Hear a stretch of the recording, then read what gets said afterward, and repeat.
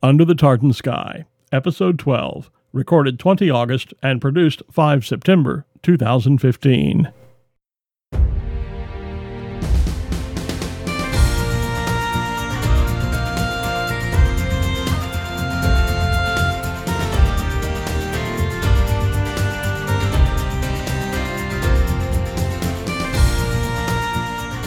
If I asked you today's date, where would you find it? A few would just know it because, well, you're just that organized. Others might look at their watch, their smartphone, or their computer. But odds are, somewhere in your home or office, there is a calendar hanging on the wall. This could be an advertising calendar given away to promote a brand or product, but if it's one you've purchased, it likely will be one that favors a subject you are keenly interested in, whether that be dogs or cats, fishing or hunting, art or music, or any one of 1,000 other subjects, like, for example, bagpipes. When we come back, we'll go behind the scenes of the just-released first official North American pipe band calendar.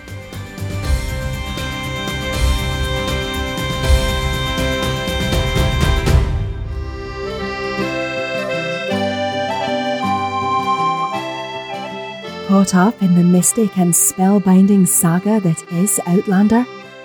Wishing you could be swept away over the sea to sky? Why not come and visit Claire and Jamie's world? It's a land of standing stones, shimmering lochs, and great glens that stretch to the horizon and beyond. Outlander, whether in books or on TV, is Scotland.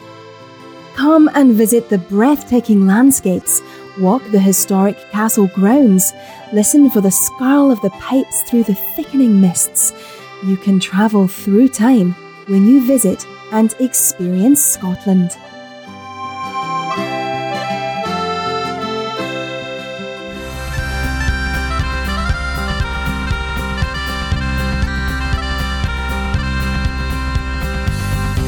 When it comes to telling or recording the date in time, the calendar has been with us for a long, long time. Earliest examples date to the Bronze Age.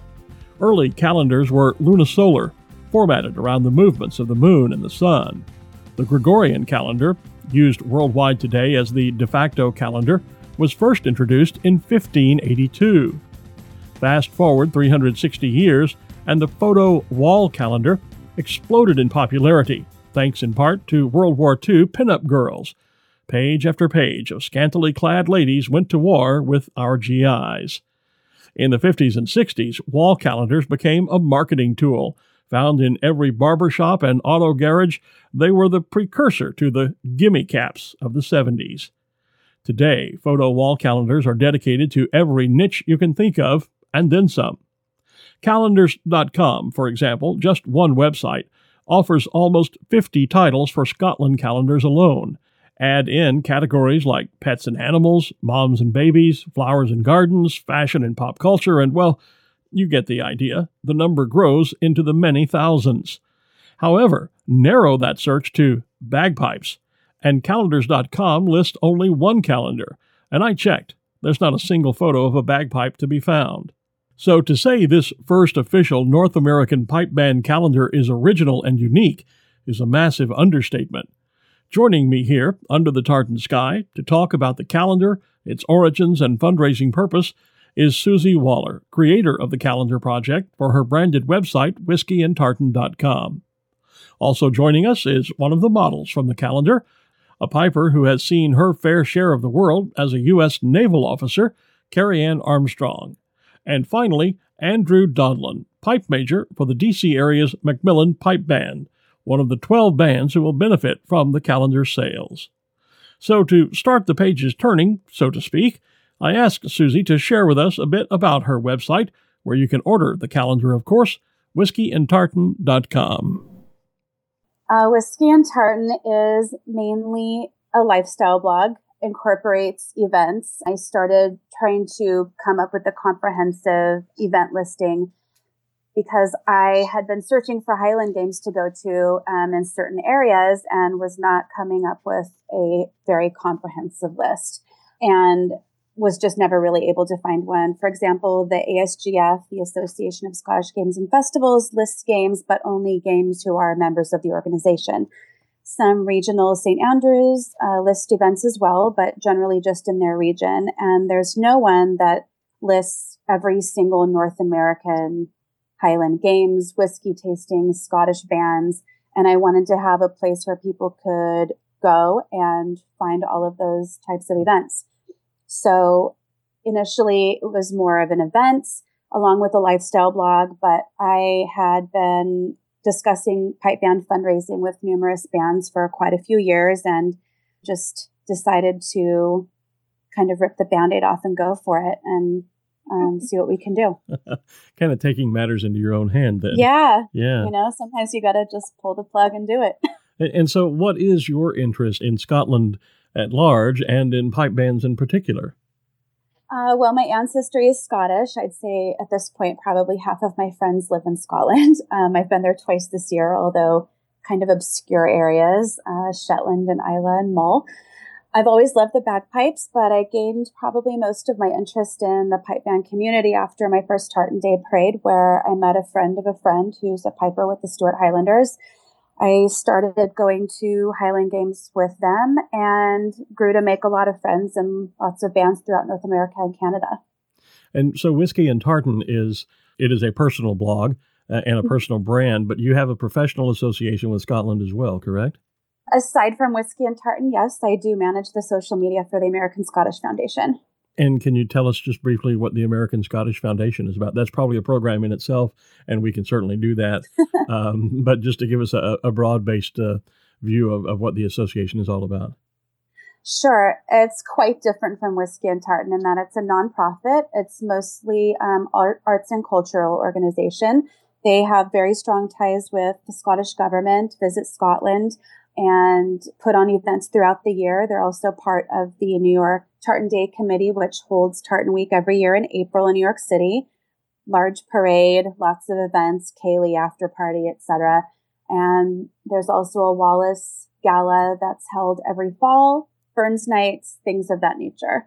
Generally raising support for Tartan Week and arts and culture. So tell me, what exactly the North American Pipe Band Calendar Project is all about? What are we talking about here? Well, the annual North American Pipe Band Calendar is a blend of 12 kilted, of course, musicians from 12 competition and non-competition bands that are joining together for the calendar each year to raise money for things like lessons, instruments, kilts, travel to domestic and international competitions, and things like that. There are 12 participating bands, and those bands will reap the benefits of their participating year. And every year, it will be different bands from different regions, different locations. This year is primarily East Coast and going a little bit inland. And so this is the first year for this calendar, though. Is that correct? The first year. And you've already made plans for it to be an annual calendar? I have quite a few bands on tap for next year already, as well as a few bespoke kilt designers from Scotland that will be outfitting the musicians. Okay. Now, when you say, obviously, there will be 12 musicians, one as sort of the featured musician for each month of the calendar, and it is a fundraising project for the 12 bands that are involved in the calendar. How does the fundraising part of the project work as far as the money? How will the money be raised? And then how is that money distributed amongst those that are participating in the calendar? Well, the bands basically purchase the calendars from me at a very low cost, and they sell them to whoever they sell them to, Highland Games, pubs after parades, friends and family, via social media, lots of different avenues. So the bands pay me a pretty low price for the calendars, and they keep all of the revenue. And then I know there are sales through places like the Celtic Market. So when someone buys a calendar from an outlet other than one of the 12 bands, where do those funds go and how is that all distributed? Third-party resellers have been very kind as to not take any money off the top. So proceeds from those calendars will be distributed evenly amongst the 12 participating bands at the end of the sale. So there's X amount of calendars that are printed. And once those are all sold, all the money will be divided up and split between the bands. Okay. Now you have, however, special plans for the month of December and the musician that represents that. Tell me a little about that. December, the proceeds will go to Warrior 360, which is a wounded warrior organization out of Virginia. They have a lot of Highland Games athletes that participate in a lot of the East Coast games and will start going west. And they have a special code that will be going to them. In addition to that, a portion of the proceeds for those calendars will also go to the pipe bands, although a smaller portion than the general resellers selling for the pipe bands. People that come to me, I encourage them to go to their local pipe bands if they have a participating one in the area. For instance, if someone contacts me and asks me how to purchase and they're from the DC DMV area, I would obviously direct them towards Macmillan since that's their local band that would be participating in the calendar. So I really encourage people to purchase from the bands first. And then, as a alternative, if they're in Canada or the West Coast and there aren't any of those bands there, they can certainly purchase through my website or third-party sellers. So you have this idea for a calendar. And now you need bands and musicians to support it, buy into the project, musicians to serve as models, and we have representatives of both with us. So let me jump for a moment to Andrew with the pipe band. And Andrew, how did you find out about the project and what led you to become involved with it?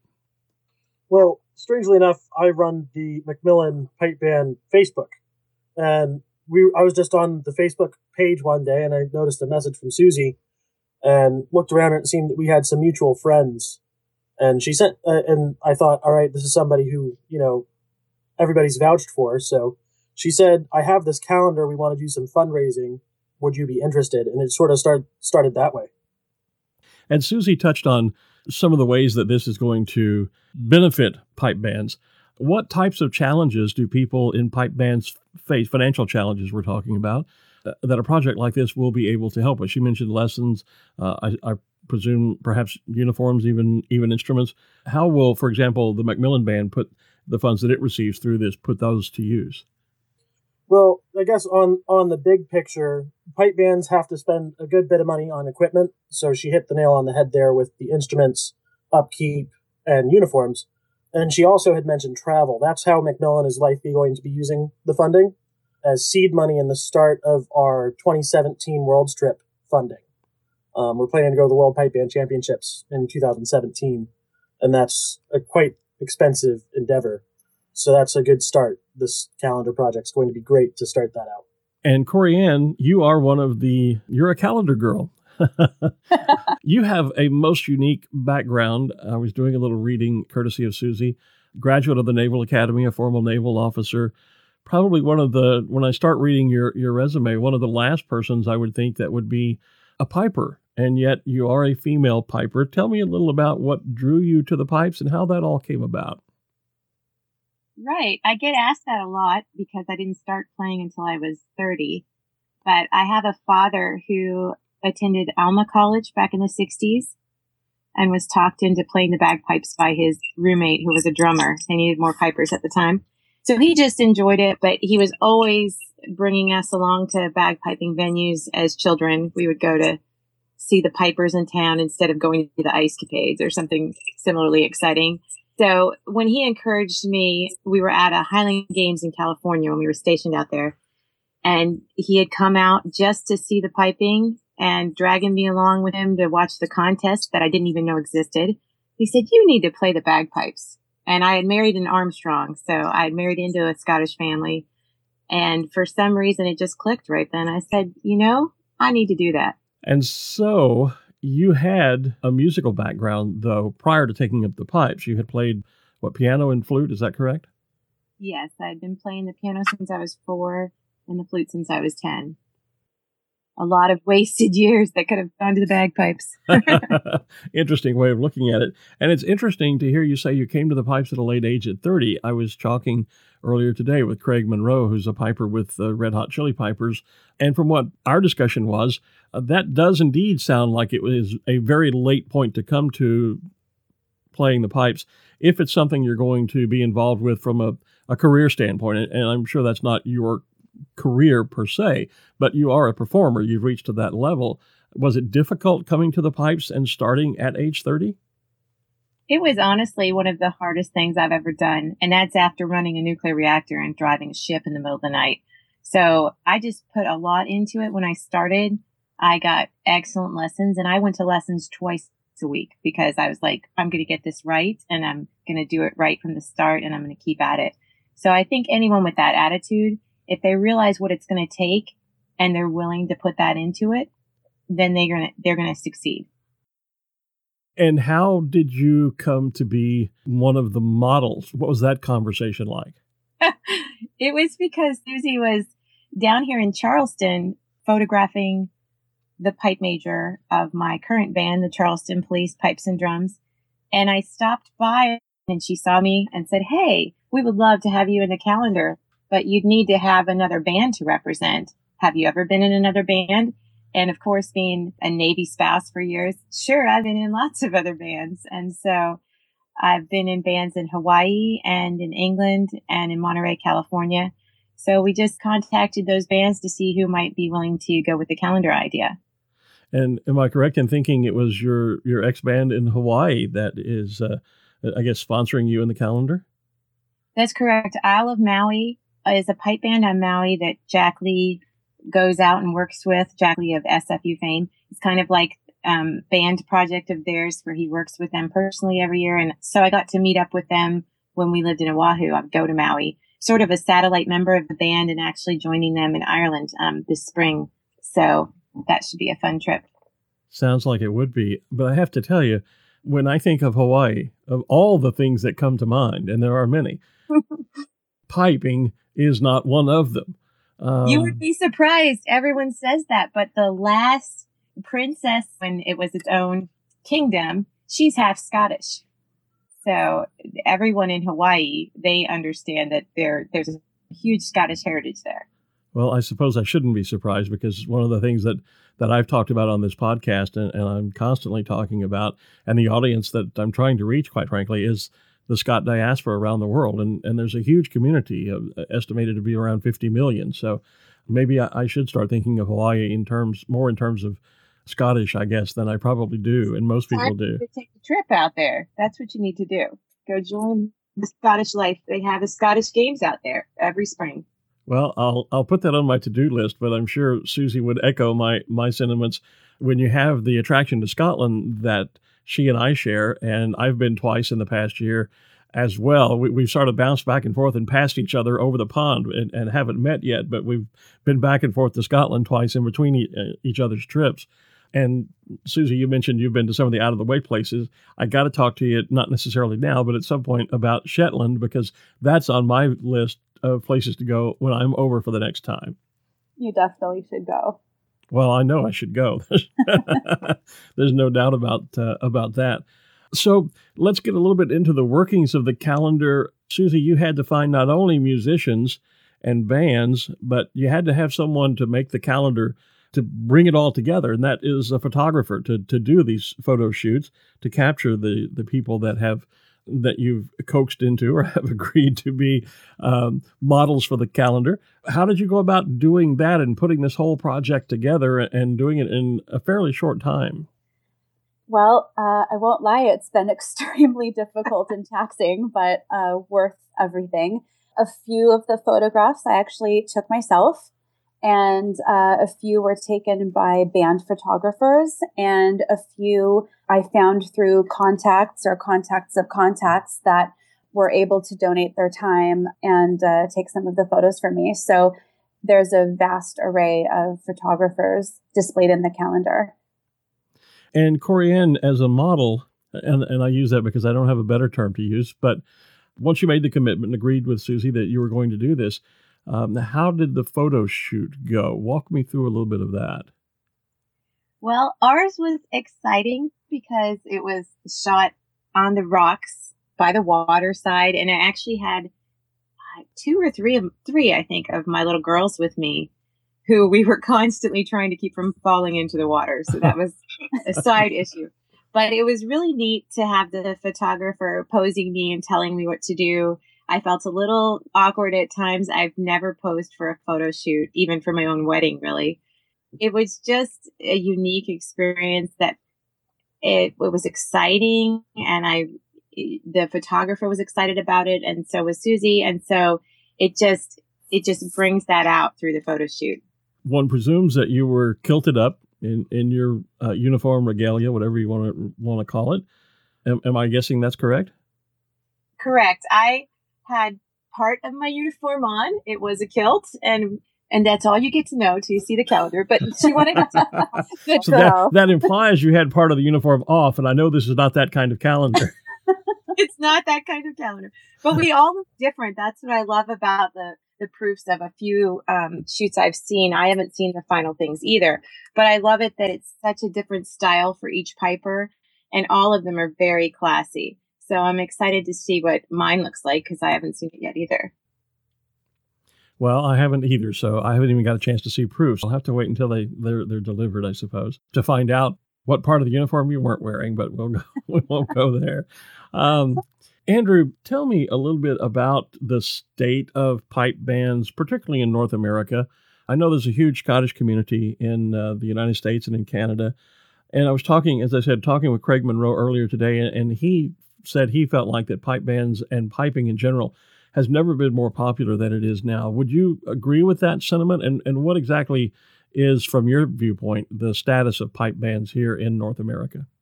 First off, Craig's a really smart guy and a good friend. I've met him a couple times, and his band just had a great run at the World Championships, St. Lawrence O'Toole. I think they got second. So I'd call him a pretty smart guy. Yeah. And I'm not going to disagree with him. I think piping's really popular in the States right now. There are over 200 bands, competitive bands, just in the U.S. I tried to do a little research today to find the exact number, but I think North America has some really strong piping. The U.S. is just a little weaker than Canada, unfortunately. There being some really strong bands, Simon Fraser University and Dalco Triumph Street out in British Columbia, near Vancouver.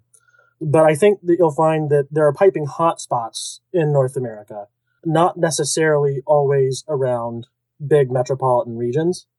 Like Albany, New York, not the biggest place. They have at least 5 pipe bands. And I credit that a lot to their youth program, the Scotia Glenville Band. They're based out of a high school, and they just got 6th place in grade 3A at the World Championships 2 weeks ago, or a week ago, whatever it was. Sorry, I just got back from Scotland myself 2 days ago. That's okay. We're jealous, but it's okay. It's a good trip. It was a good trip.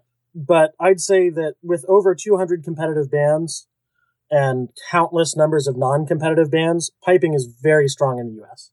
In your experience, how do young people come to the pipes generally? And since you agreed so much with Craig, I won't tell you what he said. But is that segment of the community healthy? Are there a lot of young people that are coming on and are going to hopefully continue the tradition of pipe bands across the United States and Canada?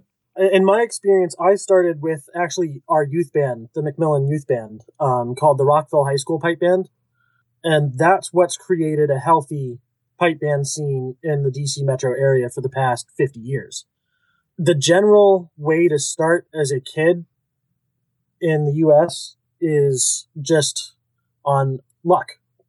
You have to want to play pipes, and you have to be lucky enough to live near a teacher or a band that can teach. We've been talking within pipe bands in the U.S. about starting more youth programs. I've been involved with the New York Metro Pipe Band, and they just started their youth band this year. Pipe bands have to make their own future, and schools aren't going to do it for us, unfortunately. I studied music education and bagpipe performance in college, so I've done some work with what's called NAFME, or the National Association for Music Education.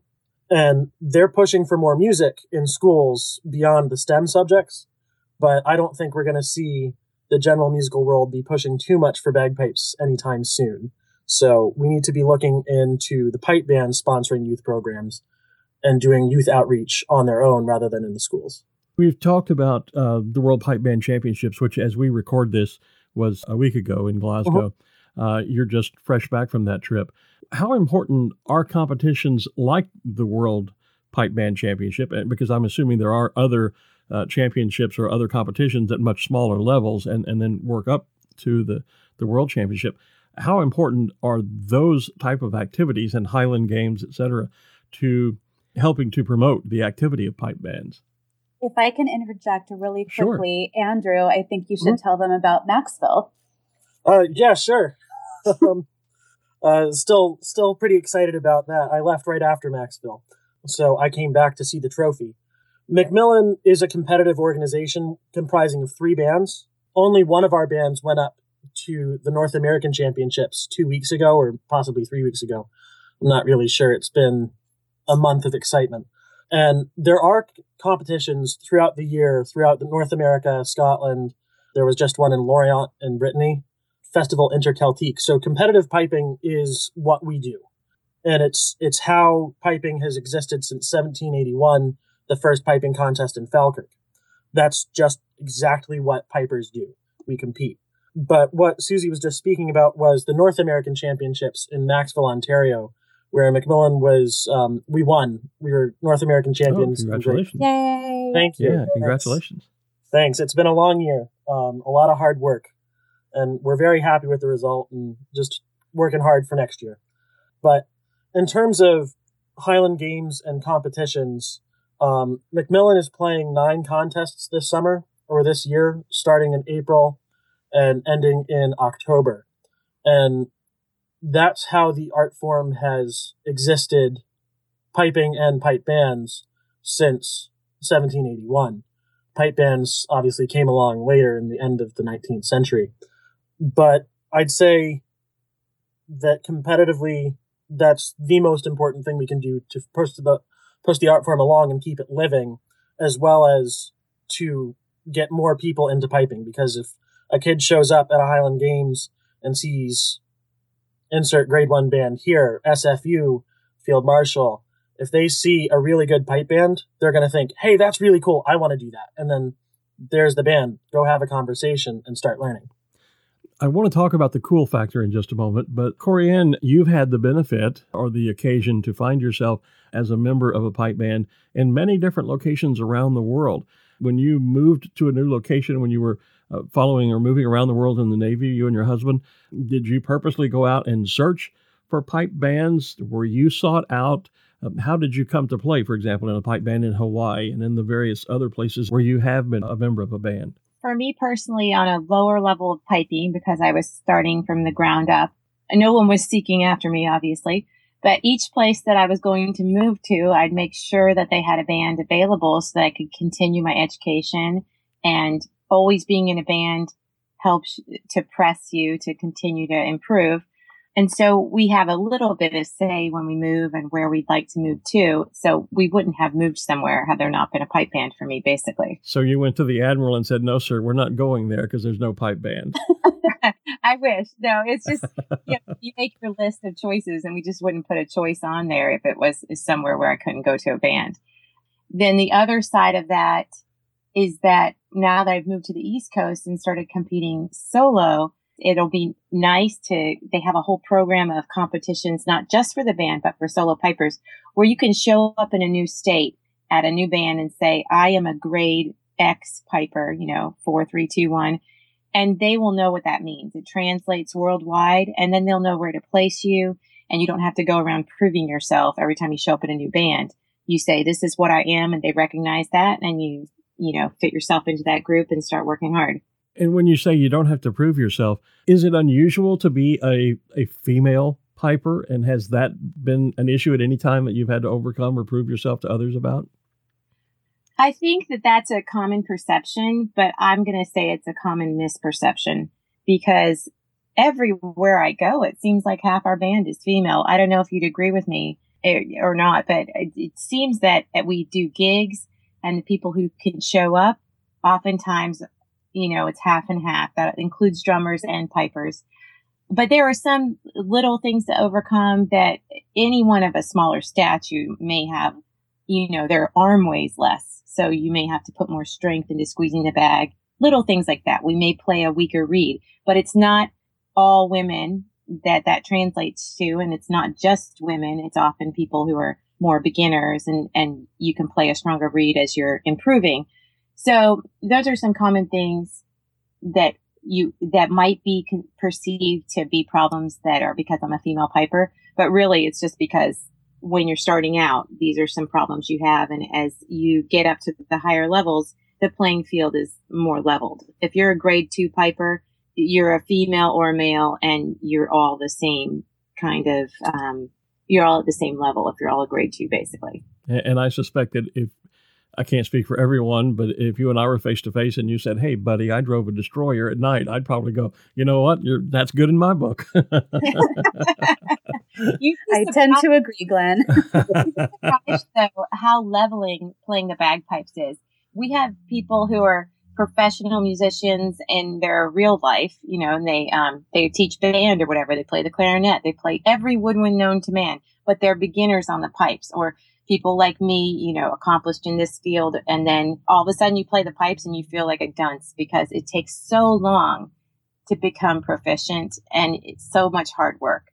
So all of us look up to these great pipers and think, oh, someday I want to be there.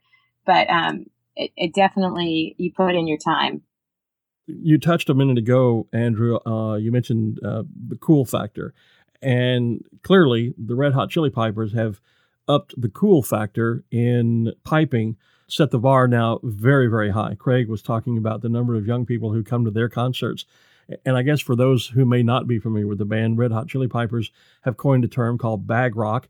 And they're a bagpipe band and a rock and roll band, and they cover and play rock and roll and pop tunes and traditional pipe tunes, etc., in a very unique way. As you are interacting with people about the bagpipes, does the band, the Red Hot Chili Pipers, and their style of music and all of that come into the conversation? And are they, in fact, injecting a new cool factor into playing the bagpipes? I think they are. I think it's a different style. I love what they're doing. Those guys have pushed pipes to a new level of popularity, even in Scotland. If you fly into Edinburgh Airport, there's a big picture of them on the wall. Yes. So I think they're doing a really great thing. And we've not had too many people start because of them in Macmillan, but I think the high school band, the Rockville High School band, has had a few kids start just because they're sort of exposing the music to a new crowd, to a different demographic. But among the higher competitive people, bands and soloists, I think we enjoy it. It's not something that's going to be something we compete with, but I think what they're doing is great for the instrument. And they're not using pipers who have very bad teaching. I mean, Craig's one of the best players in the world. He's a great player. Yeah, their pipers are amazing. Yeah. I don't know Doogie very well, but Craig plays in St. Lawrence O'Toole, as I was saying, and that's not something to scoff at. They're a very good band, and he's quite the accomplished piper. Yeah. So I think they have upped the cool factor, but a little non-traditional. If I can interject a bit of a personal memory here, I liken it back to when I was in high school in 1969, 70, 71, and the band Chicago came out here in America.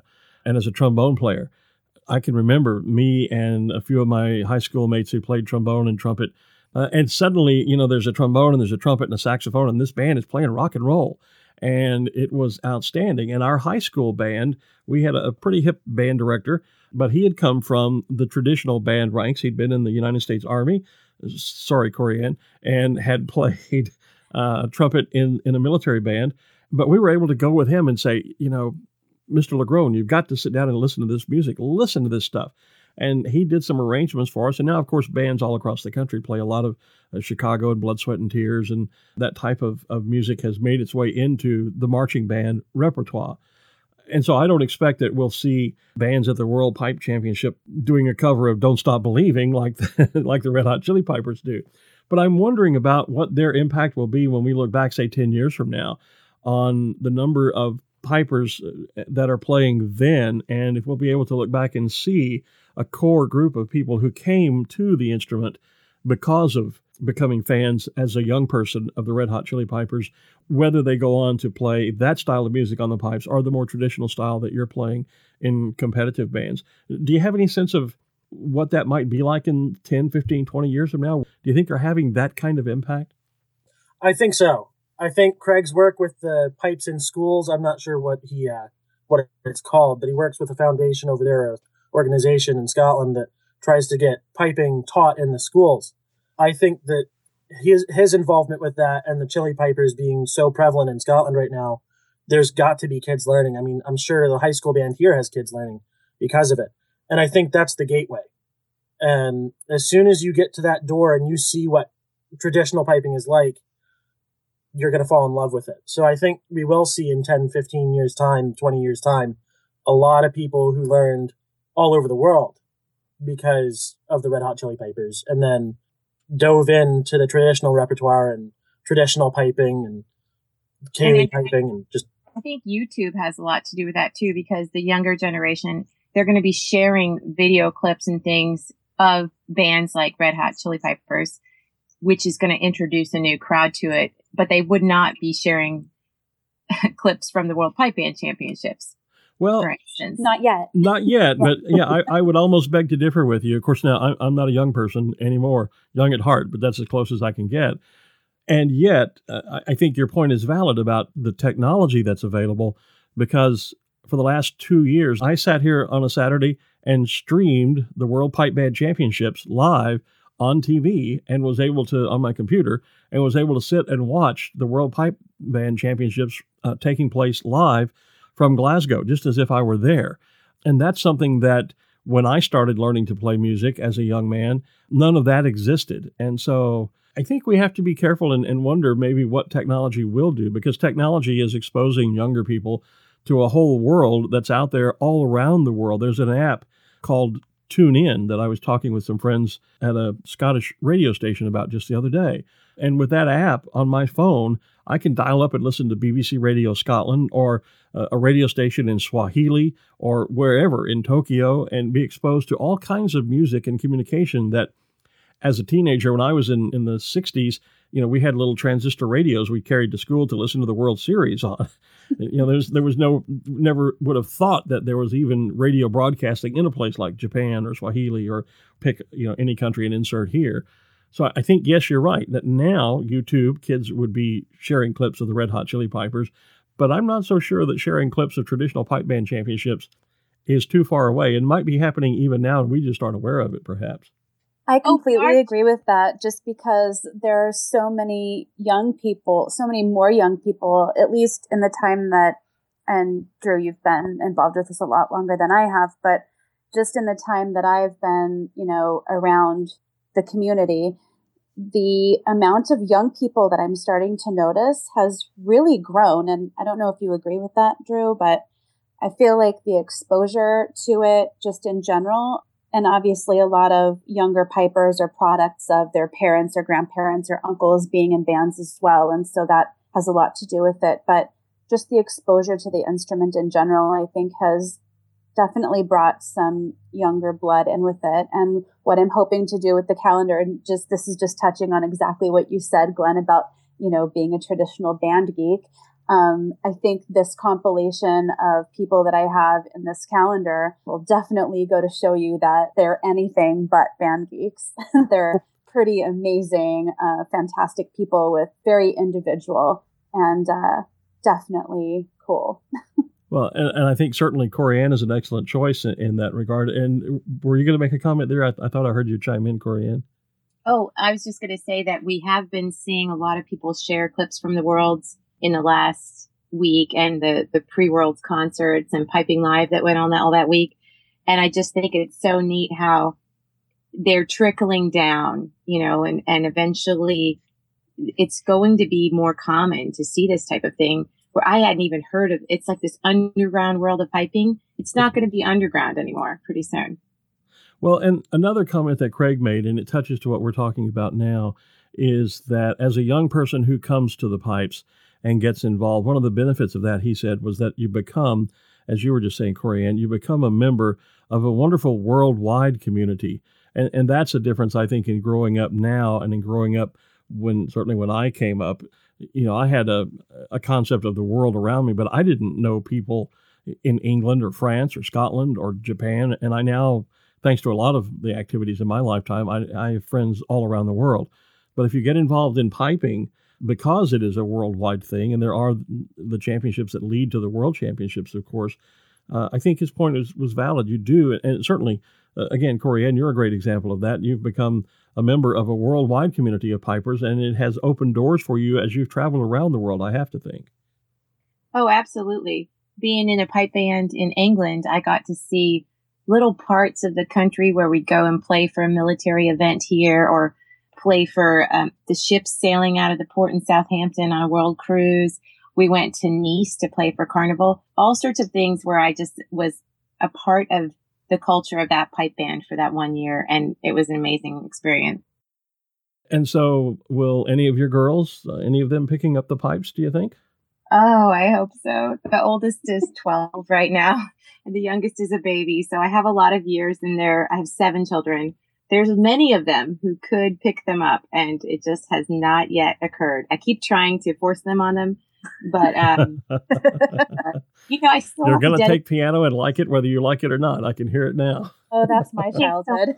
Time to it myself that it's hard to pursue making them sit down at this point. So maybe once I'm a better piper in the years to come, I'll finally crack down and be like, you will learn the pipes or the drums.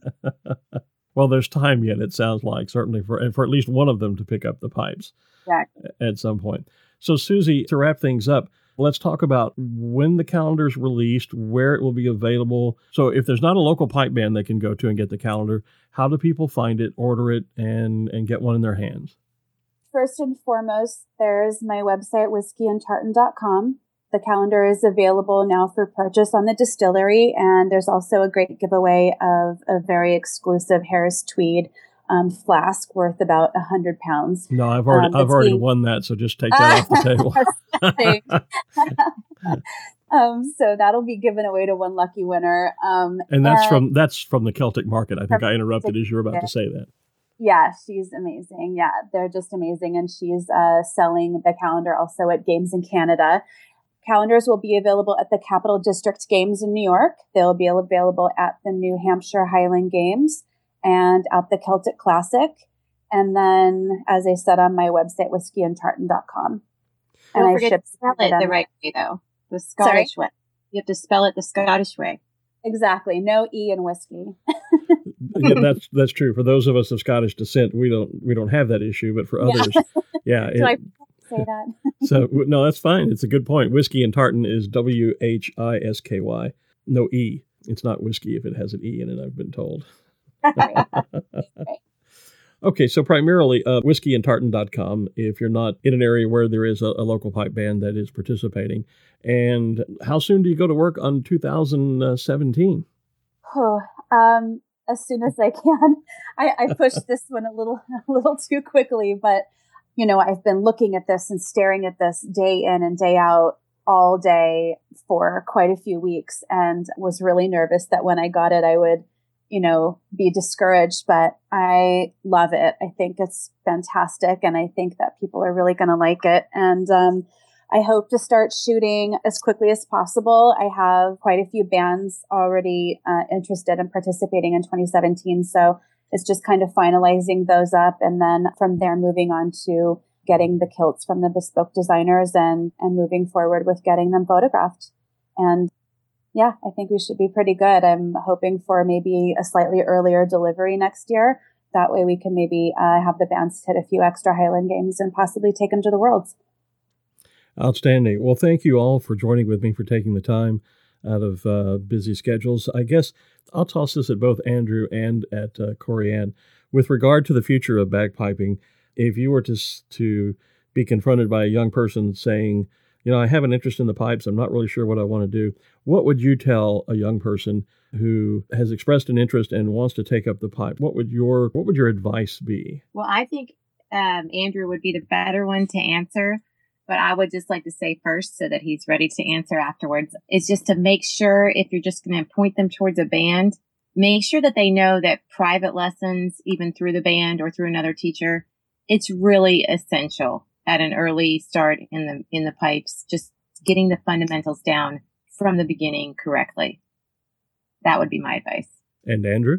I think if somebody came up to me, seeing as this is what I'm doing full time, I'd say, come to me for lessons. Okay. And that's at BR549, right? There is a plug right? there. Yeah. I would send anybody to their local pipe teacher, and as a competitive player, I'd send them to the closest professional piper possible. Or use the internet, email somebody, say, hey, I want to play. That seems to be the hardest part, is who do you talk to? Exactly. Because that's the luck. If somebody's coming up to me saying I want to learn bagpipes, or to Corey Ann, or to any other piper, they're already halfway there. The hardest part is finding somebody who's a good teacher. So use the internet. And I honestly feel like it's every piper's job to make sure that person who's interested, just to help them as much as they're willing to take your help in finding someone, help them find someone. Because if you love the pipes enough to be reaching out to ask about them, you deserve to get to the chance. And you're not going to get the chance unless you have a teacher. Absolutely. I 100% agree with that. My sincere thanks to Siouxsie, Carrie Ann, and Andrew for helping us take a behind-the-scenes look at this first North American pipe band calendar. Remember, if you're not near a participating pipe band, you can purchase the calendar while supplies last through whiskeyandtartan.com or through thecelticmarket.com. There, your purchase enters you into a drawing for a limited edition Harris Tweed Saltar hip flask. Don't worry, you'll find links to those sites in the show notes on our website at underthetartansky.scot. Remember, too, all purchases benefit the participating pipe bands, and as this is the first North American pipe band calendar, it's sure to become a collector's item in years to come. Until next time, I'm Glenn Moyer. Tapalev agus alapa gabra.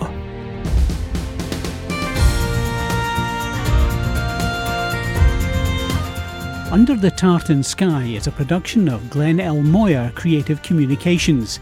Learn more on our website at www.glennlmoyer.com. For show notes and more information on this and all Under the Tartan Sky episodes, please visit our website at www.underthetartansky.scot. And while you're there, check out our online shop where you can buy exclusive Under the Tartan Sky logo apparel and other items. Have an idea for a future episode? Well, get in touch via email at info@underthetartansky.scot. Visit and like our page on Facebook and follow us on Twitter, where our username is @_Tartan Sky. That's the underscore symbol, Tartan Sky. And thank you for listening.